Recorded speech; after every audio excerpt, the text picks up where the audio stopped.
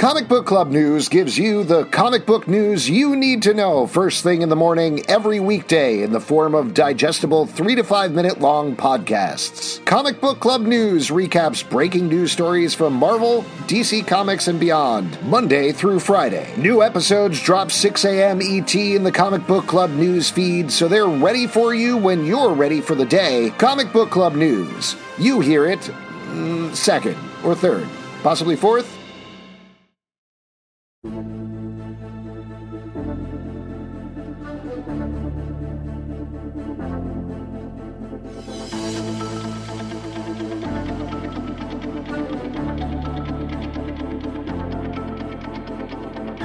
Welcome to Sons of a Gun, a podcast about the DC Universe. I'm Alex Gunn.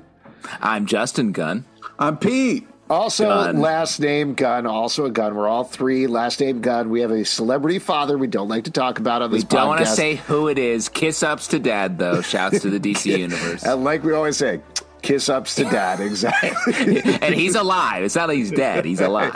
Yeah, he's just further working. north than we are right now. Exactly, 100%. Again, we don't want to say where or give any hints, but we are going to be talking about Shazam, Fury of the Gods, a.k.a. Shazam 2 today. So full spoiler warning here at the top because we're going to get into it. We're going to talk about it.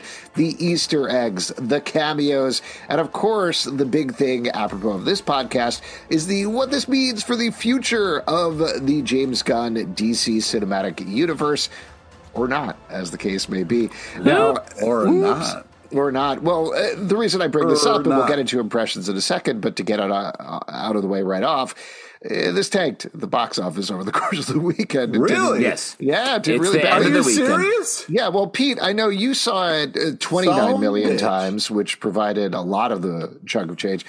Domestically, it made just over $30 million, which is about $5 million less than they were even expecting. It didn't do much better internationally, so things are looking grim. Yeah, but once it gets online, though, I'm sure it'll, you know what I mean? Online. You mean illegally streamed? Is that No, what you're I'm talking about? about, like, you know, when you can do the rentals and that kind of stuff. Yeah, like a Blockbuster and whatever. Yeah, Or on Yeah, HBO like when it gets Max. into Blockbuster. yeah, exactly. We'll see. We'll see what happens. Obviously, there's a lot more potential life. It's just not doing very well right now, which certainly paints I just wanted to Yes. normally when I go see a movie, I have the theater to myself.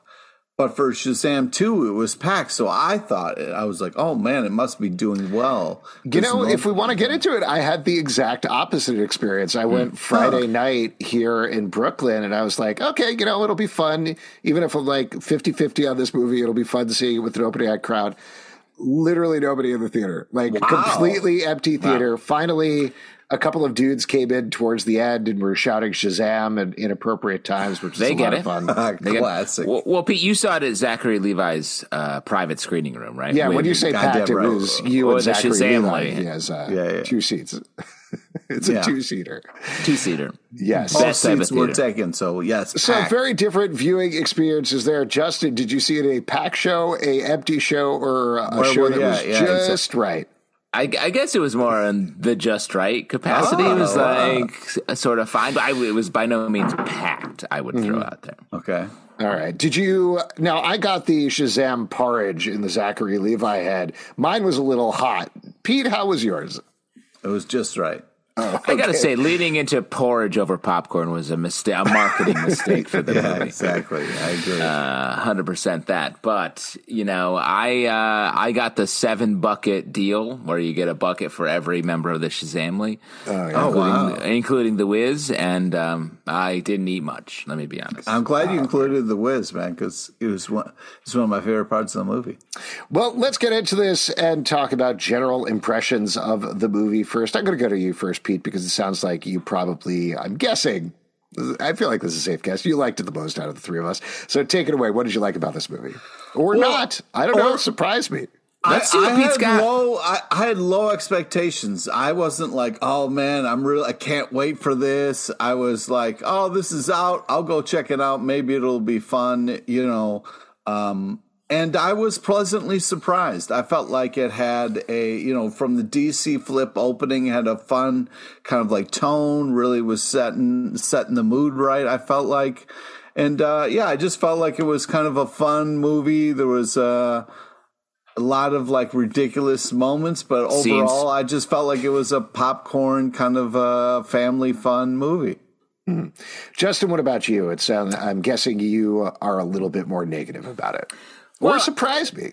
Yeah, no, I won't surprise you. I think that we recently watched and reviewed the first Shazam, and my review there was I was pleasantly surprised. I thought the movie looked different and better than a lot of other superhero movies. Mm-hmm. I thought they found some fun and surprising ways to sort of move through the characters. And while the script and the dialogue was a little hokey at times, I think in general I had a more favorable look at the movie. And this movie, I feel like regressed on almost all fronts. It felt like the classic superhero movie intro where it's like random villains doing a random thing, being vaguely scary, but they have something that we don't know what they're after, and then just moves through that.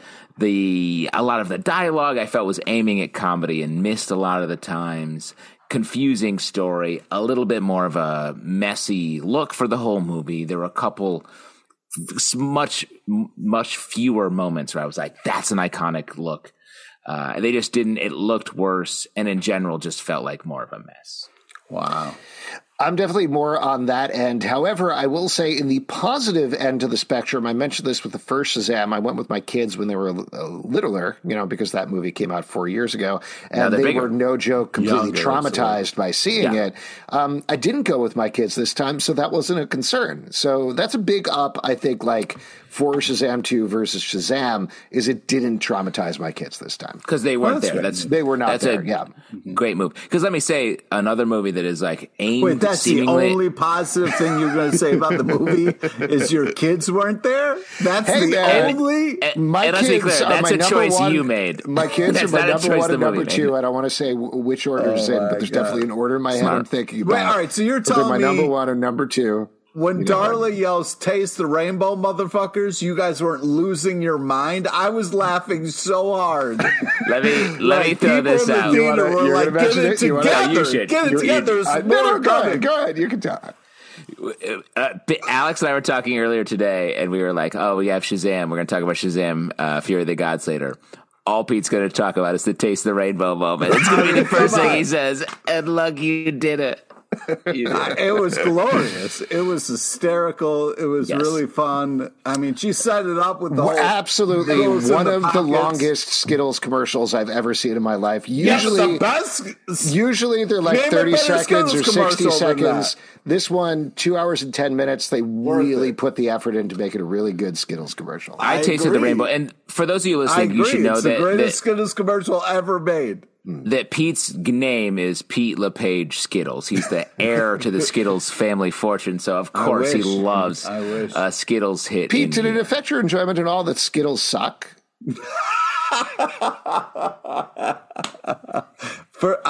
I disagree with that. Hard disagree. Skittles least favorite candy. Suck. Do you feel like they're M&Ms in a horrible disguise? I enjoy M&Ms so much better than Skittles, but still Skittles are enjoyable. So I like a Spree.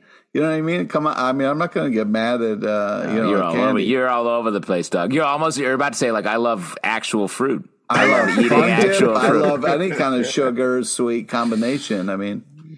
Nice. Here's what I'll actually say about the movie. I think I'm very much in agreement with you, Justin. There were things that I liked in spots about it that I'm sure we'll talk about over the course of the podcast. But overall, even though I didn't love the first Shazam, I was disappointed in this one. I was disappointed in the script. I was disappointed in the convoluted nature of the plot. There were things that just made no sense whatsoever, which felt like, and this is one of my least favorite things, but when you're watching a movie, you're like, that was an earlier version of the script. Like, that clearly was an earlier version of the script. You didn't change that, and then you just continued, or something happened when you were editing it together. What were you going to say, Justin? Well, I feel like you're hitting on a lot of things I was thinking as well. And I think, to be charitable about it, like, it's hard to make a big movie like this.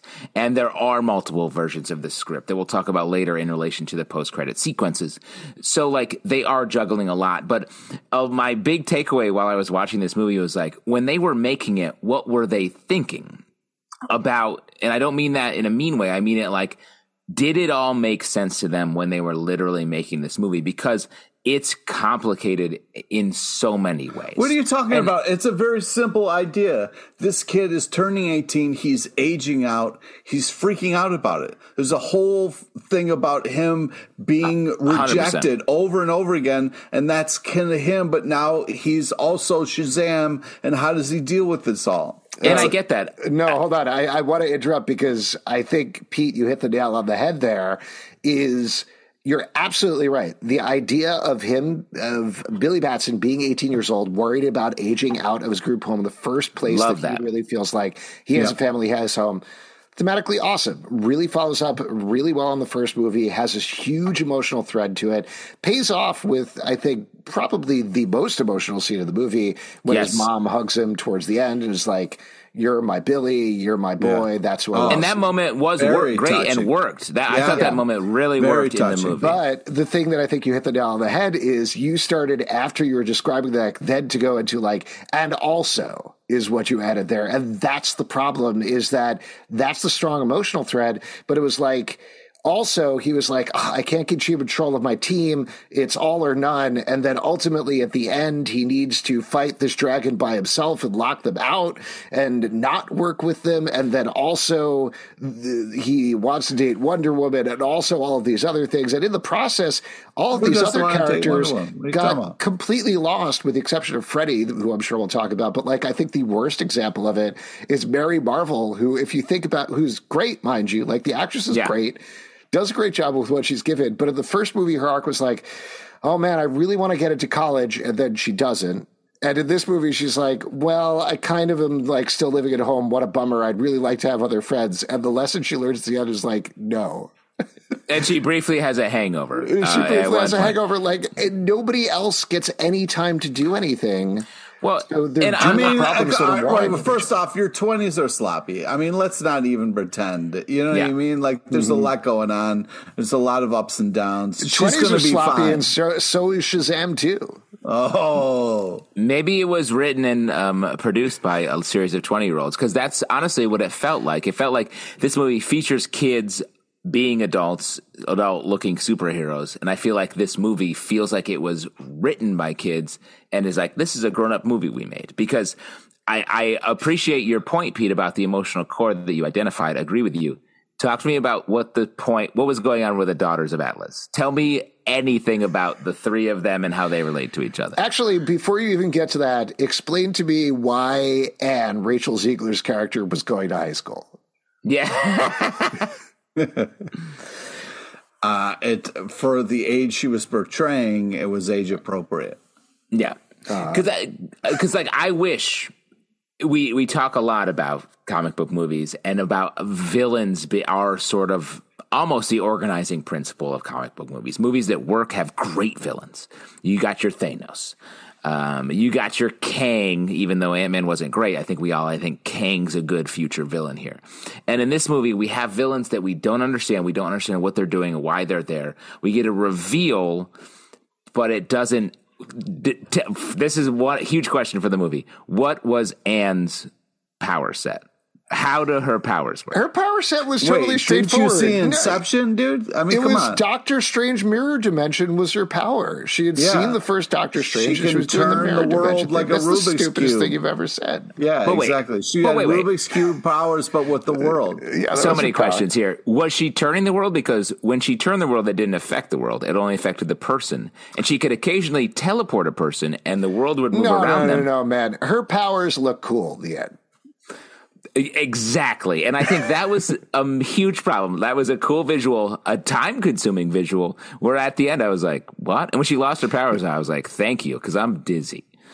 Well, she lost her powers, and also don't this be is mad another thing at that, her because you're old and you get dizzy because things move fast. Sir, what the I am fuck, not dude? old. I'm not old. You're and it's more talking about you're dizzy because they changed the worlds around a little bit, and you were like, "Oh, slow down! I want to get off this movie ride. This roller coaster's too crazy. Yeah, this is going too fast for me." I'll also throw out at that moment where she lost her powers. I believe that was the first time in the entire movie. At that point, it was like an hour and a half in, where they're like, "Now we're going into super slow mo to really emphasize this moment." And I was like, "What? You have not used this effect at any point in this movie?" movie before. And then they used it again like 10 minutes later and then never used it again.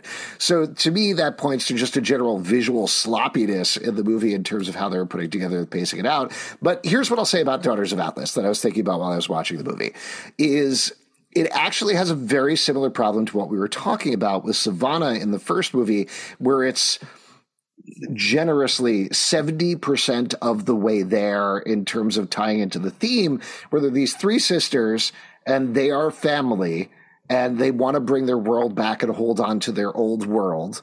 Right? They wanted to keep it that way. But then the way that it actually executes is Lucy Liu's character is like, no, I'm going to take this apple and put it here. And Helen Mirren suddenly has a turn and is like, Billy Batson, whatever help you need, I'm happy to help you. And Rachel Ziegler's character, Anne, the entire time, like we're talking about, she's like, I'm a regular high school kid for no particular reason. Oh, no, my sister's here. Now I talk in a different accent and I'm a different character. It's not entirely clear why I was doing this thing. So none of those thoughts really connect to each other when it feels like they could have pushed it the 20 to 30% more to be like, Billy is trying to hold on to his family and his old life as much as possible. They are trying to hold on to their family and their old life as much as possible. Yeah. And we have these two warring forces, but that never comes together in a cohesive way. First off, when it comes to the daughters, I thought it was very family representational, where it was like, if you walk up to anybody in a family and ask them what's going on, they're going to tell you a completely different thing than what's actually happening, because shouts to that. They're just using their own baggage to give you a view of the world. And I thought that was very hilariously accurate. I agree with you. I wish they had sort of front porched that and made that the movie, where it was like, we had the Shazamly doing their thing, and then the daughters, where they were at first very austere and very serious gods, but behind the scenes they were messy.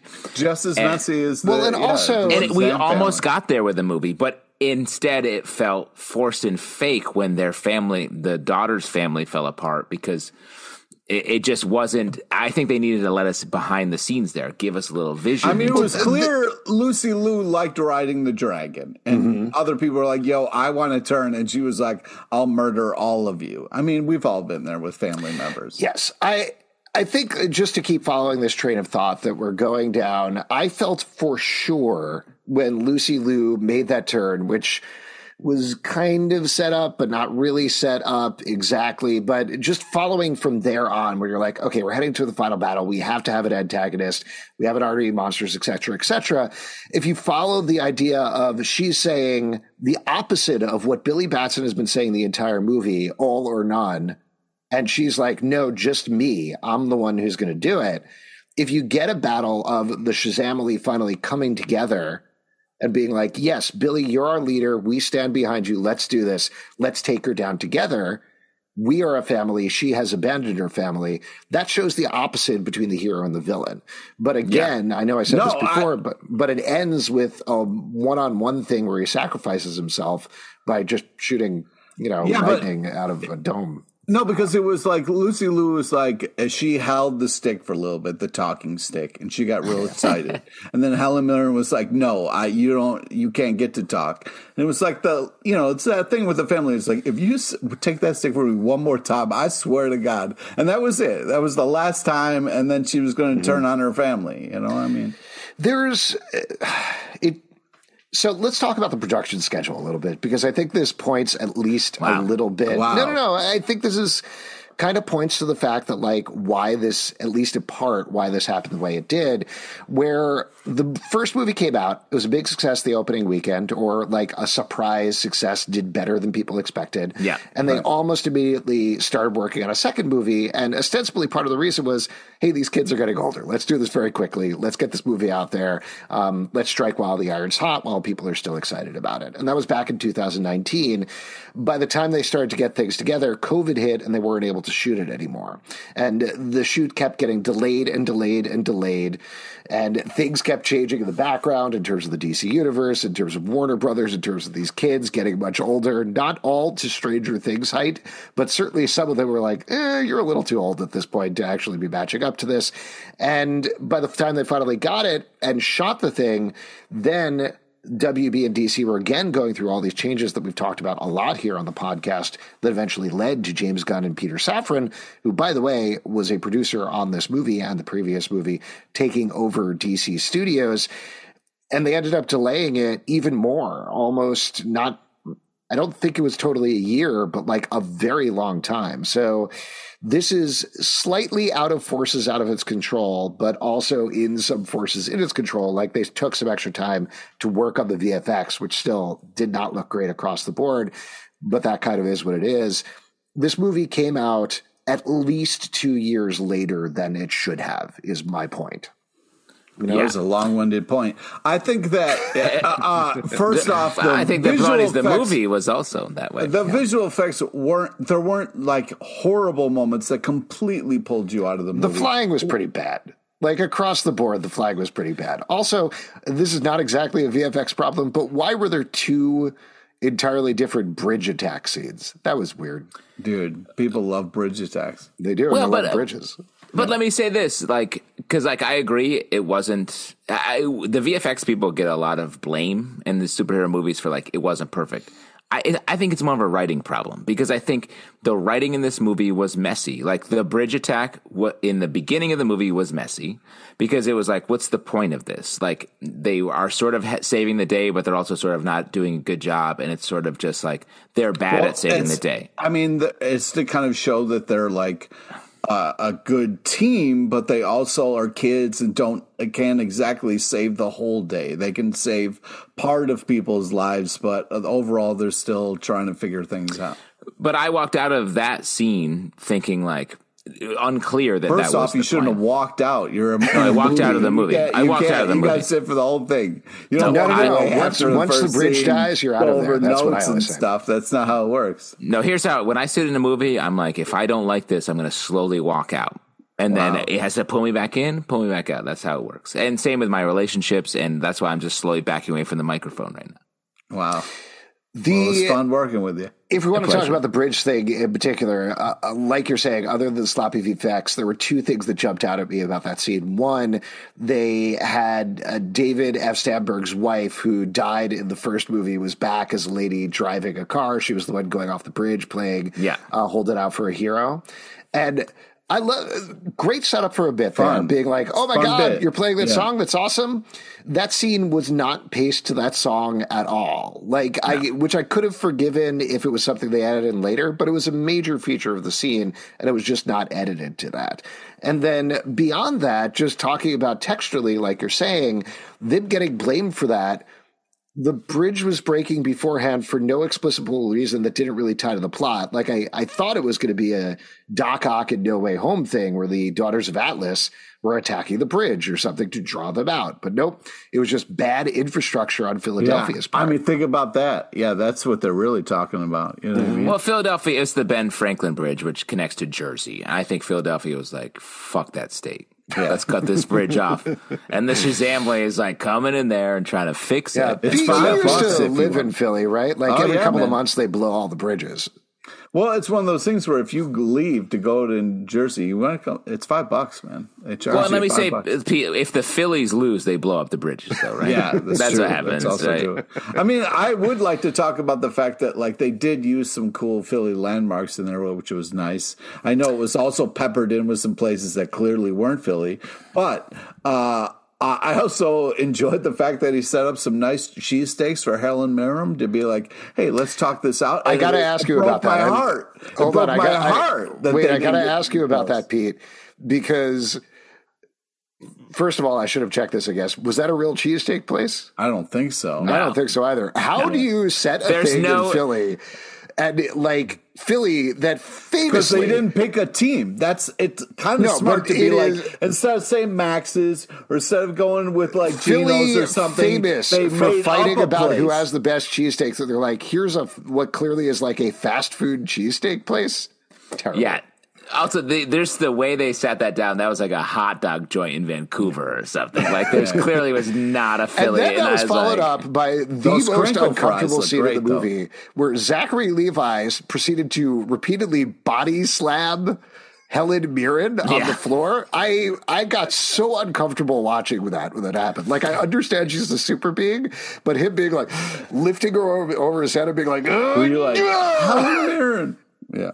Shouts to Helen Mirren for doing this role because, like, she was in it. She had to do the most. Why wouldn't you do this role? This is fun. But she had to do the most, like, high octane melodramatic acting, and then she had to get beat up the most, and then she had to also turn tables. Argued over which one would took what? They were like, no, you take this part. No, I don't want. That's definitely not how casting works. But Lucy Liu got to hover above it all and be like, I'm just sort of bad the whole time.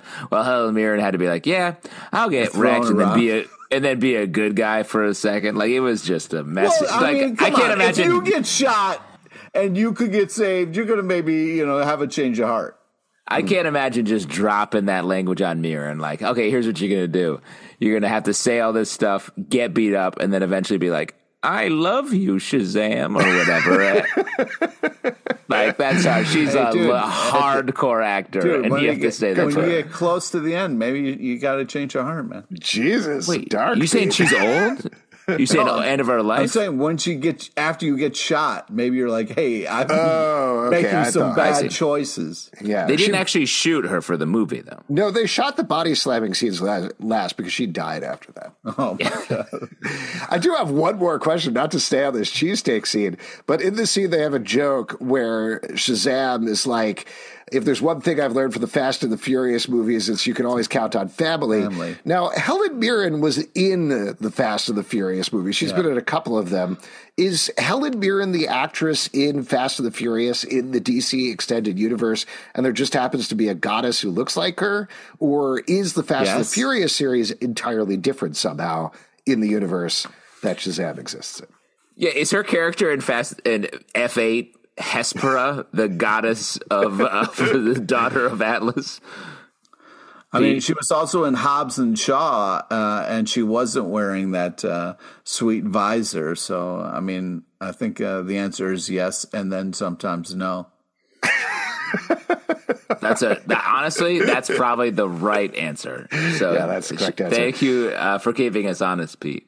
Here's one thing that I did like about the movie, which is the other thing that I really liked about the first movie is Darla. Do you want to talk about Darla, Pete? I can hold on to my point if you're bursting at the seams to talk about Darla. No, it seemed like you were going to say something positive. So yeah, I was. I was going to talk about Jack Dylan Grazer as Freddy, who I think is great. Like he has very funny, has good comedic timing. He had, of all of the kids, and I'd include Billy Batson, probably the most complete emotional arc over the course of it. Got to be a hero. His chemistry with Rachel Ziegler was good. Yeah, that whole hero tap was really fun and sweet. Yeah.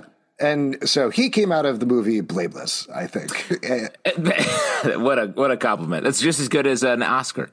The Blameless Awards. I do think the scene when he is fighting down the fear dragon, and they do a good job of setting up the dragon as like capitalizes on fear. Right.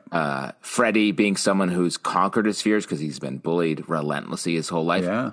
And while the earlier scenes between he and Anne are like so schlocky teen stuff, it still worked emotionally for me when he does face down that sort of fear fire and comes to Anne's aid. And it like even that emotion, the relationship when they were sitting together and held hands at the end of the movie, I was like, I'm here for it. And that is not easy given the material that they were starting with. So shouts to him. Can I mention one thing real quick? Justin, it was very, it was a transcendent hookup that, I think a lot of people are shipping right now. He's into older women. I don't know about a lot of people, but Alex. That was a fun moment when Mom was like, what's with our kids and older ladies? Good joke. Older women. Cute joke. I do want to throw out one thing just before I forget, and then I'll get back to positive things that I was going to say. But that scene when they're holding hands, they're like, Anne, what are you going to do now? And she's like, well, I think maybe I'm going to explore your world. And then 5 minutes later, when the wizard comes in, they're like, what are you going to do now? And he's like, well, I think I'm going to explore your world. And I was like, you didn't write another line. Like, you just said that line. It was so weird. I have a lot of questions about the Wizard's look when he comes in. Like, was he on Project Runway briefly? Or did he, like, was he coming in with, I mean, think about it. If you're sick... a wizard trapped in a cave, where are you going to go first? Project Runway. Well, and let me throw this out across the board. The Wizard ended up having sort of a larger role in this movie. Yes. I wish they gave him some character. Instead, he was this weirdo the whole time who just said random stuff.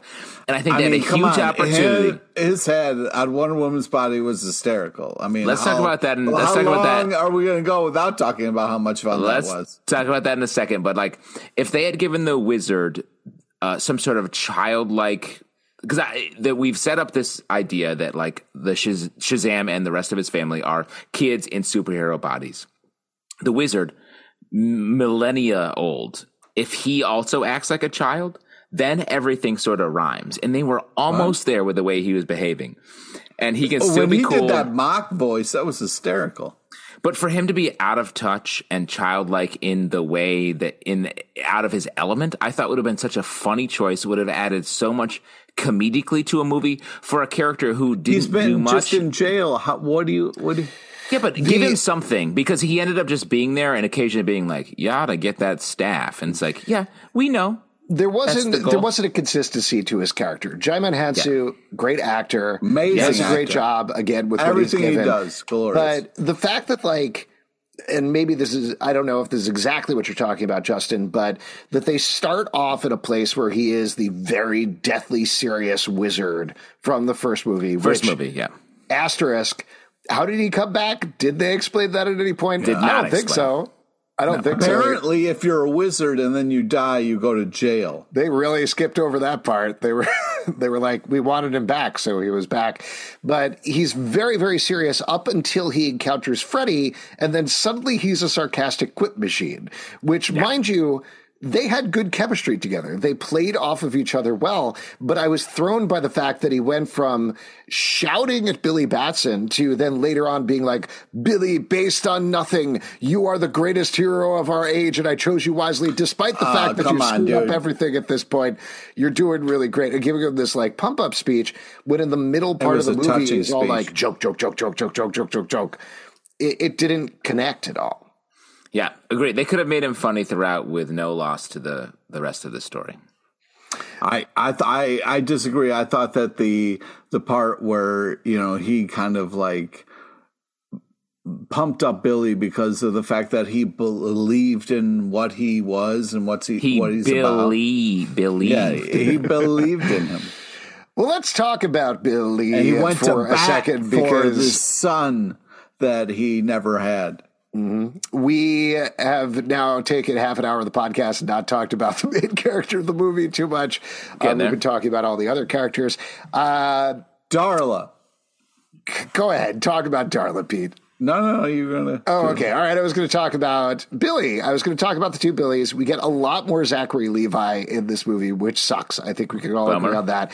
Asher Angel gets a much more downsized role. And I got to say, he's very strong as an actor. Zachary Levi's performance and Asher Angel's performance, no connection. None. Yeah. No, I could not make any connection whatsoever between those characters. Like, I could sort of mentally stretch it a little bit in the first movie by him being like, I'm excited about being a superhero. Isn't this cool? Oh my God, I got all these powers. But here it was Zachary Levi doing a Zachary Levi thing and Asher Angel being like, kind of playing Billy Batson from the comics a little more, I felt, just in terms of being a little more earnest, a little more straightforward, having a little more emotion to him. But we didn't get to see him at all in the movie. Well, I think they used him differently. Like in the first movie, he was the person that we moved through to get to Shazam. Mm-hmm. And in this movie, Shazam was the person, and we touch on Billy for the emotional moments. But I think that's a waste of Billy a little bit, because to put all of the like big emotional, heartfelt moments on a kid to just react in the moment is unfair, especially because it felt like Zachary Levi in the Shazam role couldn't carry those moments and was basically doing his like, I'm sort of telling jokes the whole time. of the movie.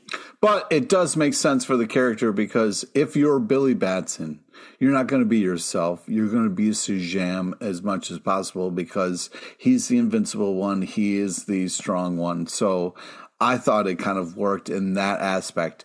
Did I want more of the younger kid actor versus Zachary Levi? Sure, maybe. But I understood the impetus behind it. I understood the choices that kind of got us what we got.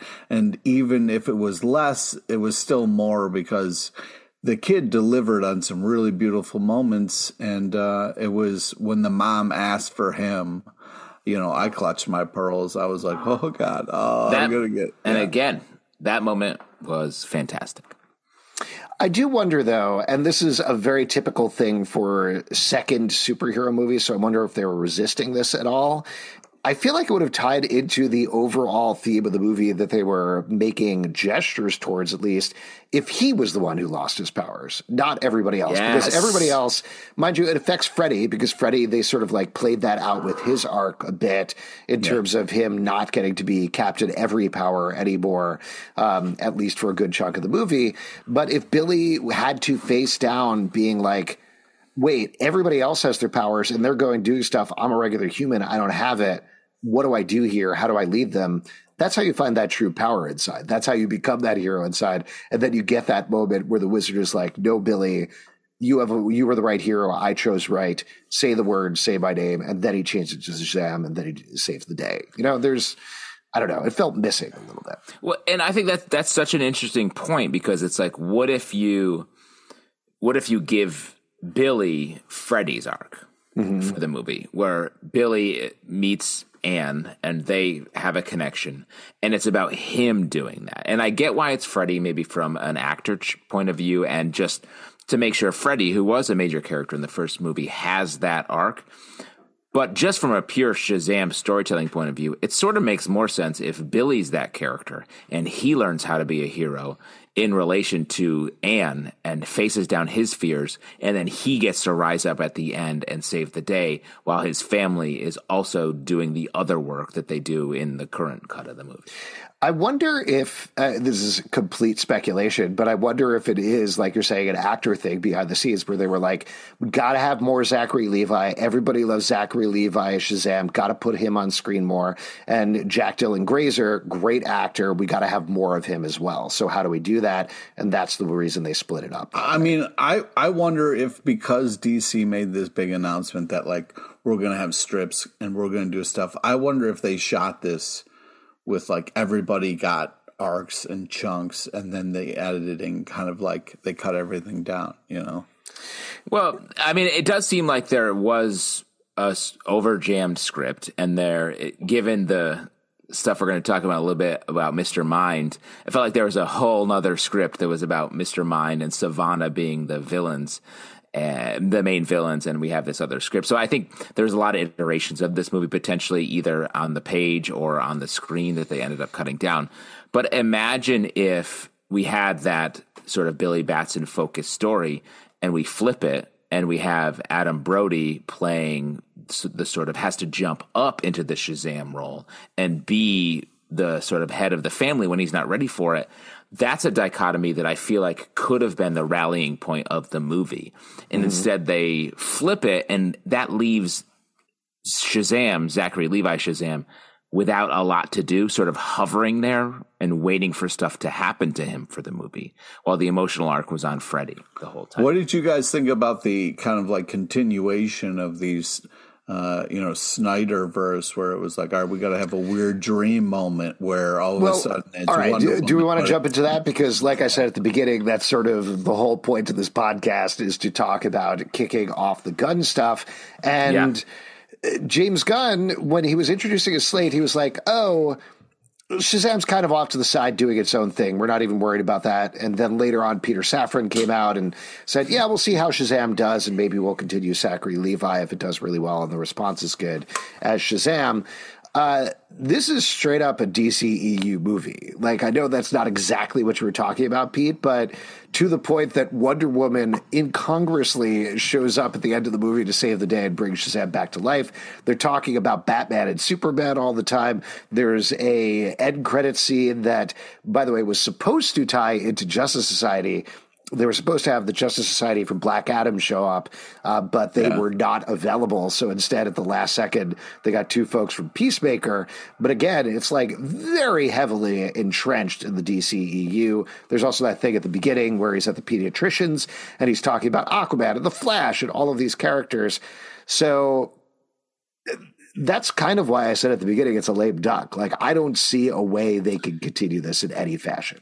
Lame duck is a great way of describing this movie because I think, and I say that in the political term, where it's like, it's not to say this movie doesn't have quality. Yeah, and if also, you're a fan of it, for all the ducks out there, you're not lame, just because Justin shouts to our duck fans. Right, and quack, lame quack ducks all day. can still be delicious. They can still be delicious. You put a little orange sauce on them. Man. Doesn't matter whether they're lame or not. You know what I'm talking about. Get that orange duck confit shit going. But what I think lame duck is, it's something that has lost its power without being blamed for it, because the DC universe is moving past this movie. The Justice Society stuff, I think, is going to go away. Even Wonder Woman appearing here is sort of like, oh, she's not part of the future by DC's own admission. So it makes sense that she does show up in the end as a big reveal. It felt like that was shot with the idea like, look, she's here. That must mean this is important. But now it's like, oh no, she's not important anymore. That's bad for the future of this movie.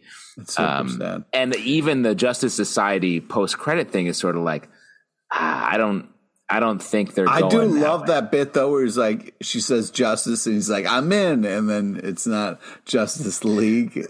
So two things that I'll mention. There's a bunch of like behind the scenes things that I'll mention that I thought were kind of interesting about this in terms of how they had to like pivot and change, which is very surprising. I mean, you'd expect, hey, it's all Warner Brothers productions. It's all one big family. You could just make these things happen, but you can't. For example, that post-credit scene, they were expecting...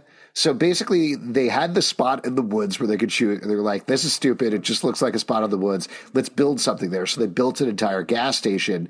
And they were supposed to have the members of the Justice Society from Black Adam show up. And then the schedule didn't work out. And they were like, shoot, we have this built. We only have like a day or two. And this was, mind you, years ago. Apparently, they did this when they shot this. Like, this was not a last-second thing. And they're like, okay, we can get these two guys from Peacemaker. Let's quickly write a scene for them and shoot a scene for them. And let's go.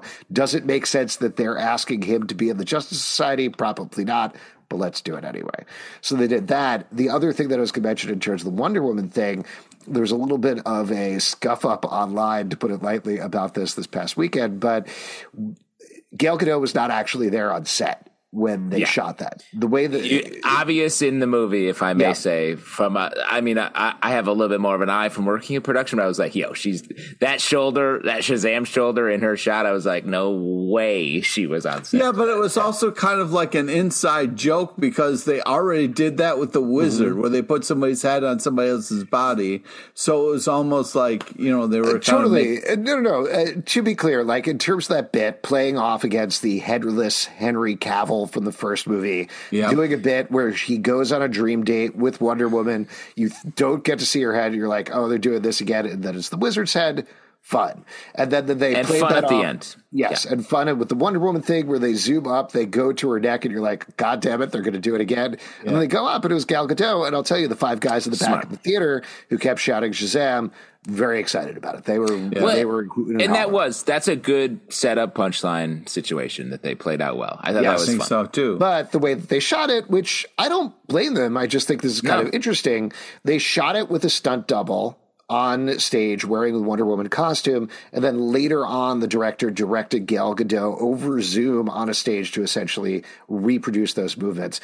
So I think they did a good job, but if you watch the scene over again, it is interesting to see how you can see how nobody's actually interacting with her. The only time you see her in a shot with them, it's either, like you're saying, over the shoulder, or the thing where she plants the staff is right over her head and you can't actually see the face. So there you go.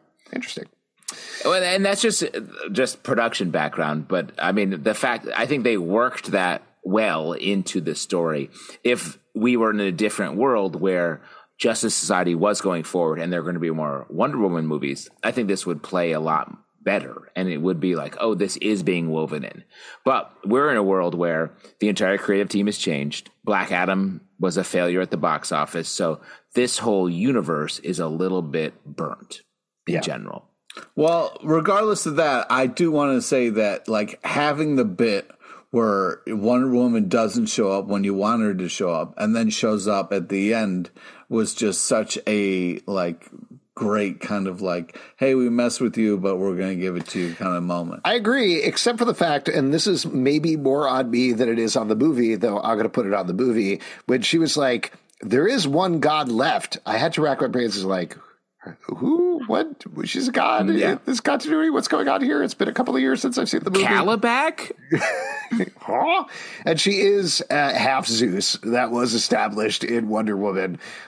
So we do get that. But it literally feels like a Deus Ex Machina showing up there. Where that's literally a definition of Deus Ex Machina, by the way. Of it. And also the fact that, like, the Daughters of Atlas the entire time were like, we got to get this apple. We got to plant it here in our realm and bring our realm back to life. And the Shazam family is trying to stop them the entire time. At the end, Wonder Woman is like, I planted this seed. Now the realm has come back to life. Isn't that nice? And they're like, yeah, that is nice. That sounds good. Is weird. That's all. It is weird. And that you shouldn't have planted the seed because it was not meant for this world. So that's why we got all those monsters and shit. But then Wonder Woman stopped all that. It was like, all right. No. They were in the God realm. That's where they were burying Billy. They buried Billy in like dust. The God it's world. Like a weird dusty grave. Yeah. Like an old cowboy grave. Yeah, it was fun. Yeah. It was like they buried him 1 inch under the ground in the desert. Sand. Yeah, like a little. Yeah, like they couldn't bury him, so they just piled dirt on top. And then I did like the zombie bit. I thought the zombie bit was good. Him staying. It was fun. It was fun. Here for it. If you're going to do that, you got to do a zombie bit. Can I mention, though, my favorite part of the movie, which I think, based on our discussions, it already sounds like at least one person absolutely hated this. My absolute favorite part of the movie, the part of the movie that I unequivocally liked, was the end credit scene with Mr. Mind and Savannah. Because what? Because it was a joke? Because it was a weird... It is. So for those who haven't seen it, although I'm assuming most of you have, in the first movie, we get Savannah is in jail. He's scribbling things on the wall. He's trying to get back to the Rock of Eternity, and he just can't do it anymore. He doesn't have the magic. And then Mr. Mind, this worm creature who escaped from Rock of Eternity, comes in and is like, we're going to team up. We're going to take down Shazam. Oh, the things that we're going to do together. And they both start laughing. So like Justin was saying, the assumption was that the next movie was going to be Savannah and Mr. Mind. And in fact, they wrote an entire script. That's what it was supposed to be. But then they felt like, we just wrote the first movie, but bigger. That's all we did. Why don't we change it? And took them out of the script. I think they were also supposed to be like a secondary plot line at some point. So they pulled that out as well. I think the idea was that Mr. Mind is the one that opened the door for the Daughters of Atlas to come through. Okay. That was the original idea. So they don't have that, obviously, and then we get this end credit scene where Savannah 2 years later in the timeline now has a very beautiful beard, and Mr. Mind come back. He's very angry and it was like, where were you? And he's like, oh, you don't understand, I'm a worm and it takes me a while to get places, but whatever, I have these incredible plans and we're going to get to them and you're going to love what I'm going to tell you. And Savannah's like, yes, tell me everything. And he's like, but first I have one thing to do, and leaves. Just the whole bit of like never getting to it, I thought is so funny, and they're never going to do this. But my main impression was like, I didn't like this movie. I want them to make 31 more Shazam movies where they have this at the end of every credits, and they never get to it. Well, but that's sketch writer shit right there, where you're just like, keep playing this game. It's such a very specific thing to like about. I cannot believe that. I want they got to put this at the end of The Flash. They got to cut back to it at the end. I was going to say it would be Superman awesome Legacy. If they did. It would Superman be amazing Legacy. if they. And we Mark just Strong, like just bring Mark Strong back every 2 years to film this. God. Just getting more and more annoyed at this worm. Hey, yes. What? I thought it was my time. The only time we see him is in post credit. That would be amazing. I love it. So good. It would be so great. Agreed. That was fun. Yes, yeah. I mean, but you didn't like it. We all agreed on something. Yeah, and I get it. Like, I get it textually. So talk about it, Justin, your problems with that existing. With Mr. Mind stuff? Yeah. Well, I mean, it's just, I think it just points to what I was saying earlier, where it's like, this movie's messy. And like, we spend so much time on the Daughters of Atlas. We have the Mr. Mind thing at the end. It's like, I would have been happier with a more focused movie if Mr. Mind was the villain that was about this family sort of trying to be a family while also trying to do their superhero business, or getting into all the doors. We had a little bit of gesturing to the possibility of the doors in the Rock of Eternity. I love the way they tricked out the lair for this movie. I thought that was really cool. And they used the doors a little bit. It could have been an easy sort of fantastical story of them going into a door, making a mistake, and having that intercede into their world, and them having to fix it as a family versus... You wanted a Monsters, Inc. movie, is what you said. You wanted... I wanted a simple movie. I think, Pete, I know you're joking here, but they literally set up a Monsters, Inc. type situation where they come in, they have that great line where they get to the doors, they need to go through them to look through all the doors, and they're like, well, this was inevitable. And I'm like, great, that's great. We're getting to the doors thing. And then they didn't really do it. Like, they backed off of it. They went into... They just go to Book World, and there's a talking pen that shows up a bunch, and they spend so much time. Steve the talking pen. Great. Steve was awesome. It's fun. It's funny. Like reading the letter when Helen Mirren's reading the letter. When Helen Mirren's reading the letter, that was a good bit. That was a good. It was a really fun. The little sketch violin, also a very good bit. Yes, that also was a great bit. There's some good bits throughout the movie, but it's like you're saying, Justin, I didn't find it consistently it was funny. Messy. Like, there were a lot of bad jokes that didn't work, and I don't want to fully be mad at Zachary Levi, but he's good at giving quick response jokes, but if it's like a joke that is like a setup punchline, or like there's a more meaningful punchline here, he's not good. He's good at just fast responses. And so when you rely on him to really land a lot of comedic material, I think he's not great at it. But the more scenic jokes, or the more premisey jokes, like the letter we're just talking about, I thought landed. And there was some fun stuff there. So again, a simpler movie would have given them more, plot-wise, would have given them more time to focus on the comedy and done something that we've been, I think, waiting for desperately in the superhero space, a truly funny superhero movie. We haven't seen it. I'm glad you brought up that letter moment, because also Megan Good was really funny as being the other version of Darla. Yeah, Darla. And also... Wow, way to sneak up on Darla, by the way. And then, just being excited about the fact that the letter transforms into a bird that then flies to the person to deliver it was such a fun Darla moment. Megan Good was great. I thought she was really great in the movie. Yes. She also didn't get much of an arc other than, like, being really into Skittles, and then ultimately Darla also likes Skittles, and unicorns. She likes Skittles and unicorns and kittens. Stealing the kitten from the bridge, that was a fun bit as well. But then realizing she had to bring it back was nice. But like, in terms of the lightness of the arcs, Pedro's arc of being like looking at a hot ball player and then saying I'm gay and everybody saying I know, and be like, okay. It's just, there's nothing there. That's all. I mean, I felt his relief when he was like, oh, you guys know, and it's okay. Like, that moment was nice, but how they got there, I just don't understand when, and I know they have a lot of characters that they're balancing. They've got the adult characters, they've got the young characters, they've got the villains, they've got the parents, they've got so many things going on in this movie. But I don't understand when you're mapping it out on the board where you're like, okay, here's what we're going to do. Pedro is gay and doesn't tell anybody.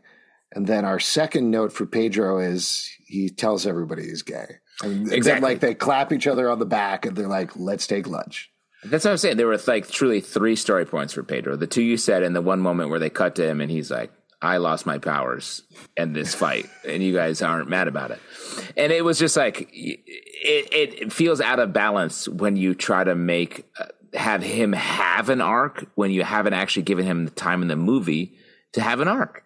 You got to give him the time to do that. I mean, it was like kind of this interesting idea of like trying to be brave when you don't have the powers, and also you kind of like turn to them and they're like, no, I'm out. Like I got hit in dodgeball. I suck at dodging, so I'm first one out. Like it was funny. like, yeah. Well, and we haven't even mentioned Eugene, who is one of the other characters who is there and does stuff. And I think this points to what probably we were talking about with the first movie. Specifically, we talked about it with the 7 Deadly Sins, that they were all, for the most part, monster, and that was it. Yeah. Like there wasn't any differentiation. It feels like they brought the same thing to the Shazam family here. They had very sketchy arcs in the first movie, but you felt like now that they're established, you could expand them more. Instead, they all have the same powers and they all have the same specialties. And that stood out to me in particular in the discussion they were having about the wisdom of Solomon, where he keeps saying Solomon wrong, which was a dumb bit. Fun. Sorry, you meant. Come on. He would know how to pronounce man, Solomon. it was It fun. reminded me a lot of, what was that Doctor Strange thing from Multiverse of Madness where he was like, the Illuminati, which ranks so false because, of course, Doctor Strange would know that. I hated that. Of course, you know that word. It's the same thing with, he would know the word Solomon just by like playing video games or something. It's a word people use. Well, and there was a lot of like the thing of Shazam not having a name also bothered me over the course of the movie, and all the like different every power, all that stuff. I was like, this is an annoying. People got to yell Captain Marvel and different. It was kind of like that was, by the way, that was the out. dude who played Billy from the old TV show. I'm forgetting the name of it. It's like the Shazam and Isis Hour or something like that. Because you could tell because he was wearing a red T-shirt with a yellow. And was old. Was also very old. And was oddly old in this movie. Yes. Oh, but what I was going to say about the Wisdom of Solomon thing is like, that's a perfect time to be like, hey, wait, these different things, these 7 different things, they split up between us. We all are slightly stronger in these things. And Mary, who seems to be the brains of the operation, clearly got the wisdom of Solomon. Like, she is the one who's strongest in it. Oh, really? But instead, no, I'm saying, like, that's a thing they could have done. Instead, everybody is sitting there doing the same amount of research with the same amount of knowledge and throwing things out. It's very samey. Well, let me throw this out. What if you had a movie where the Shazamly are fighting amongst themselves? Then you have factions. That's what kids do. 3 daughters. That's what basically we got with the villains. Yeah, I know, but those are all a bunch of extra characters we had to establish, and then we didn't get to see them develop, and then they're gone, essentially, except for Anne, who's just hanging out.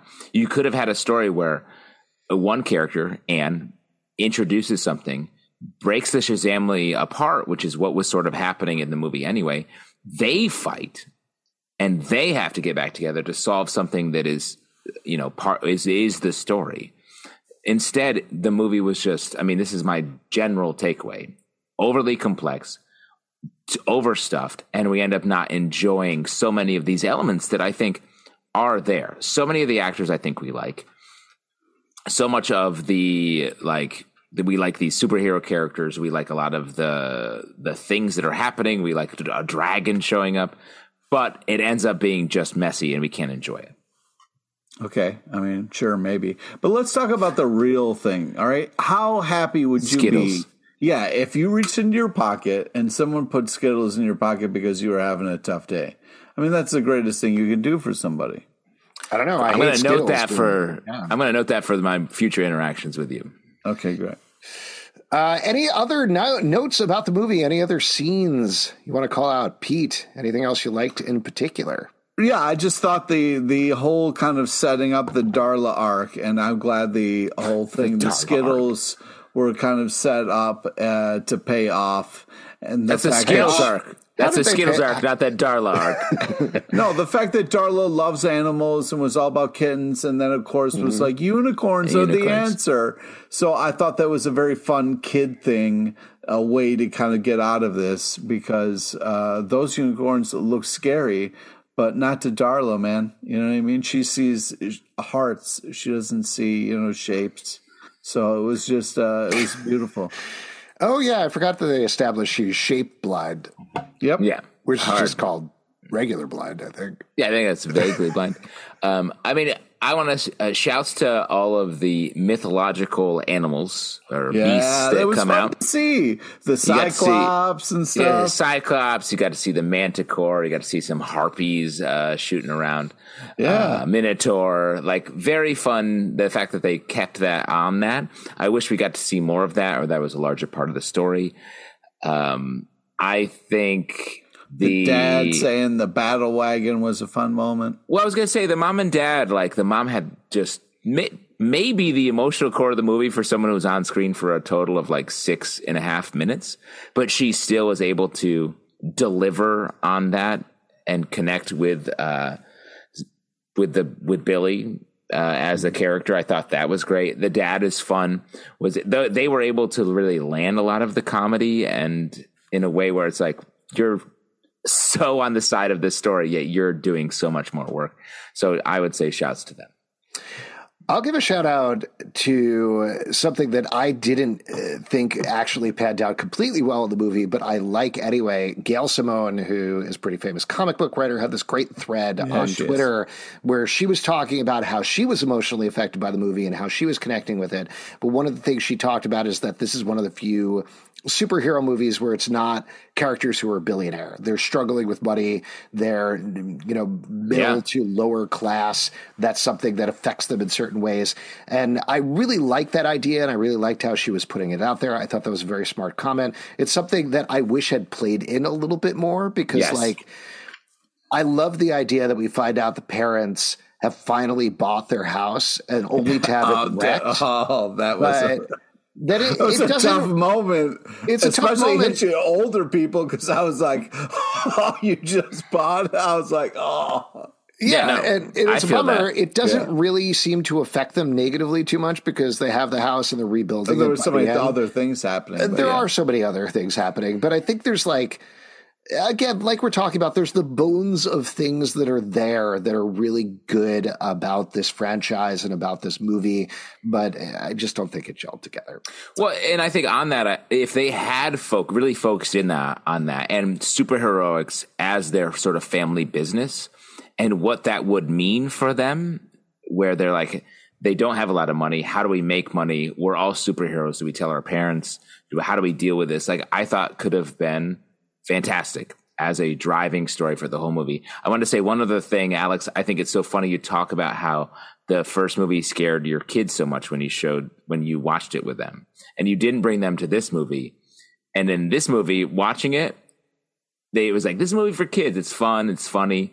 And then they have that moment where that teacher is walked off of the top of the school. God. Yeah. I was like, an actor we know. Yeah. And love.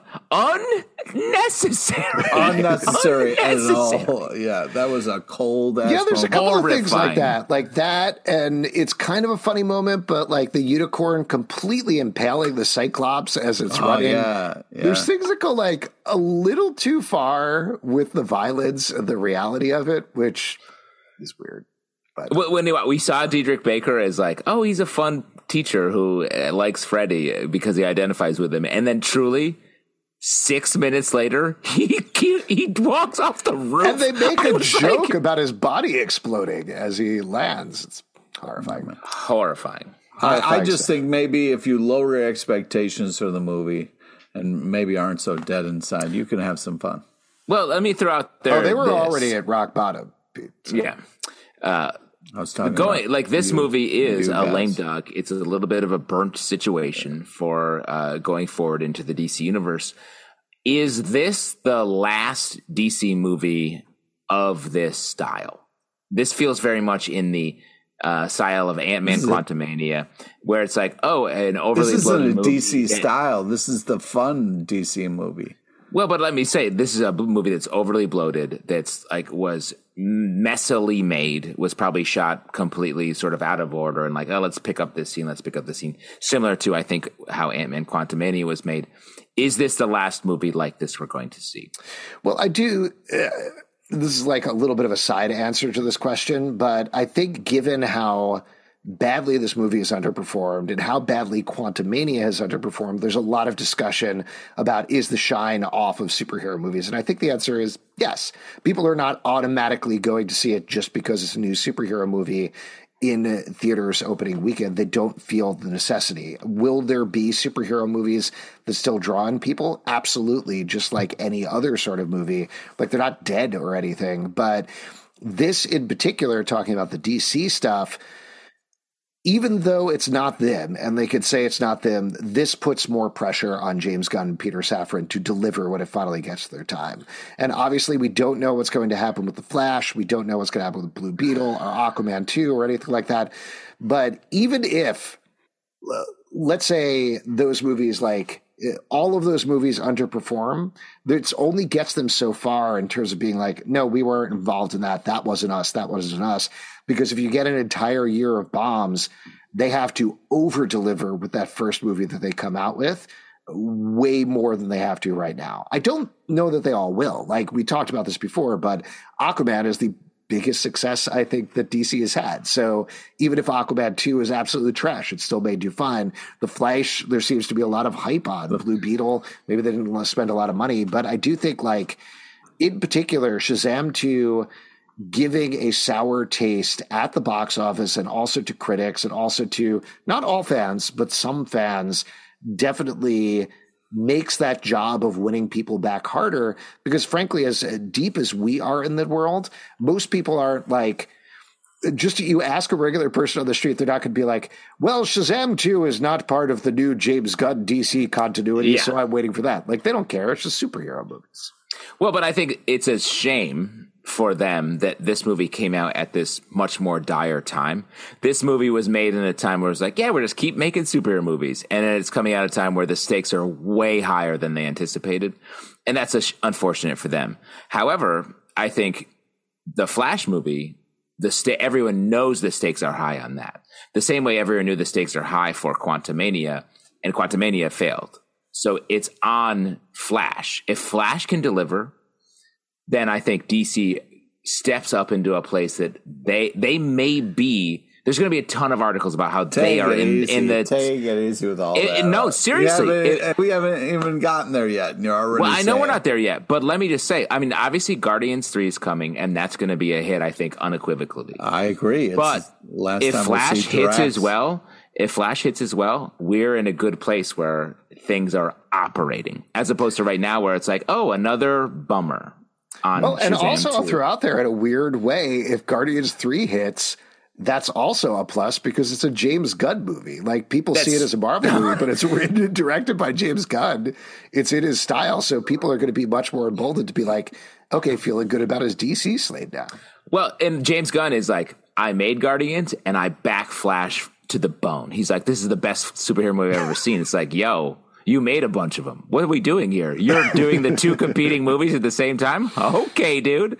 We ride with you. And that's good, but it's also dangerous. Stakes are high. The stakes are very high. For daddy.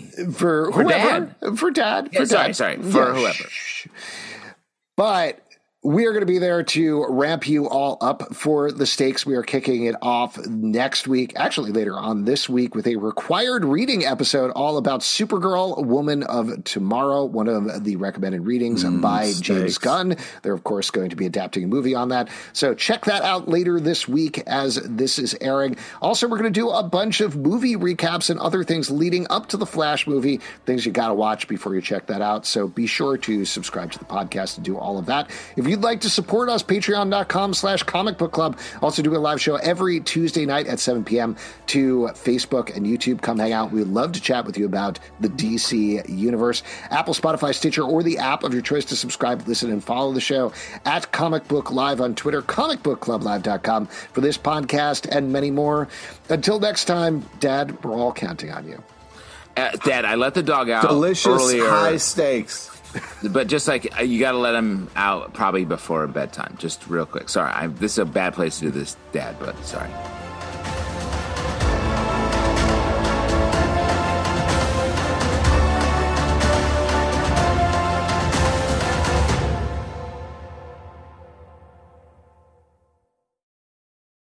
What's so special about Hero Bread's soft, fluffy, and delicious breads, buns, and tortillas? These ultra-low net-carb baked goods contain zero sugar, fewer calories, and more protein than the leading brands, and are high in fiber to support gut health. Shop now at Hero.co.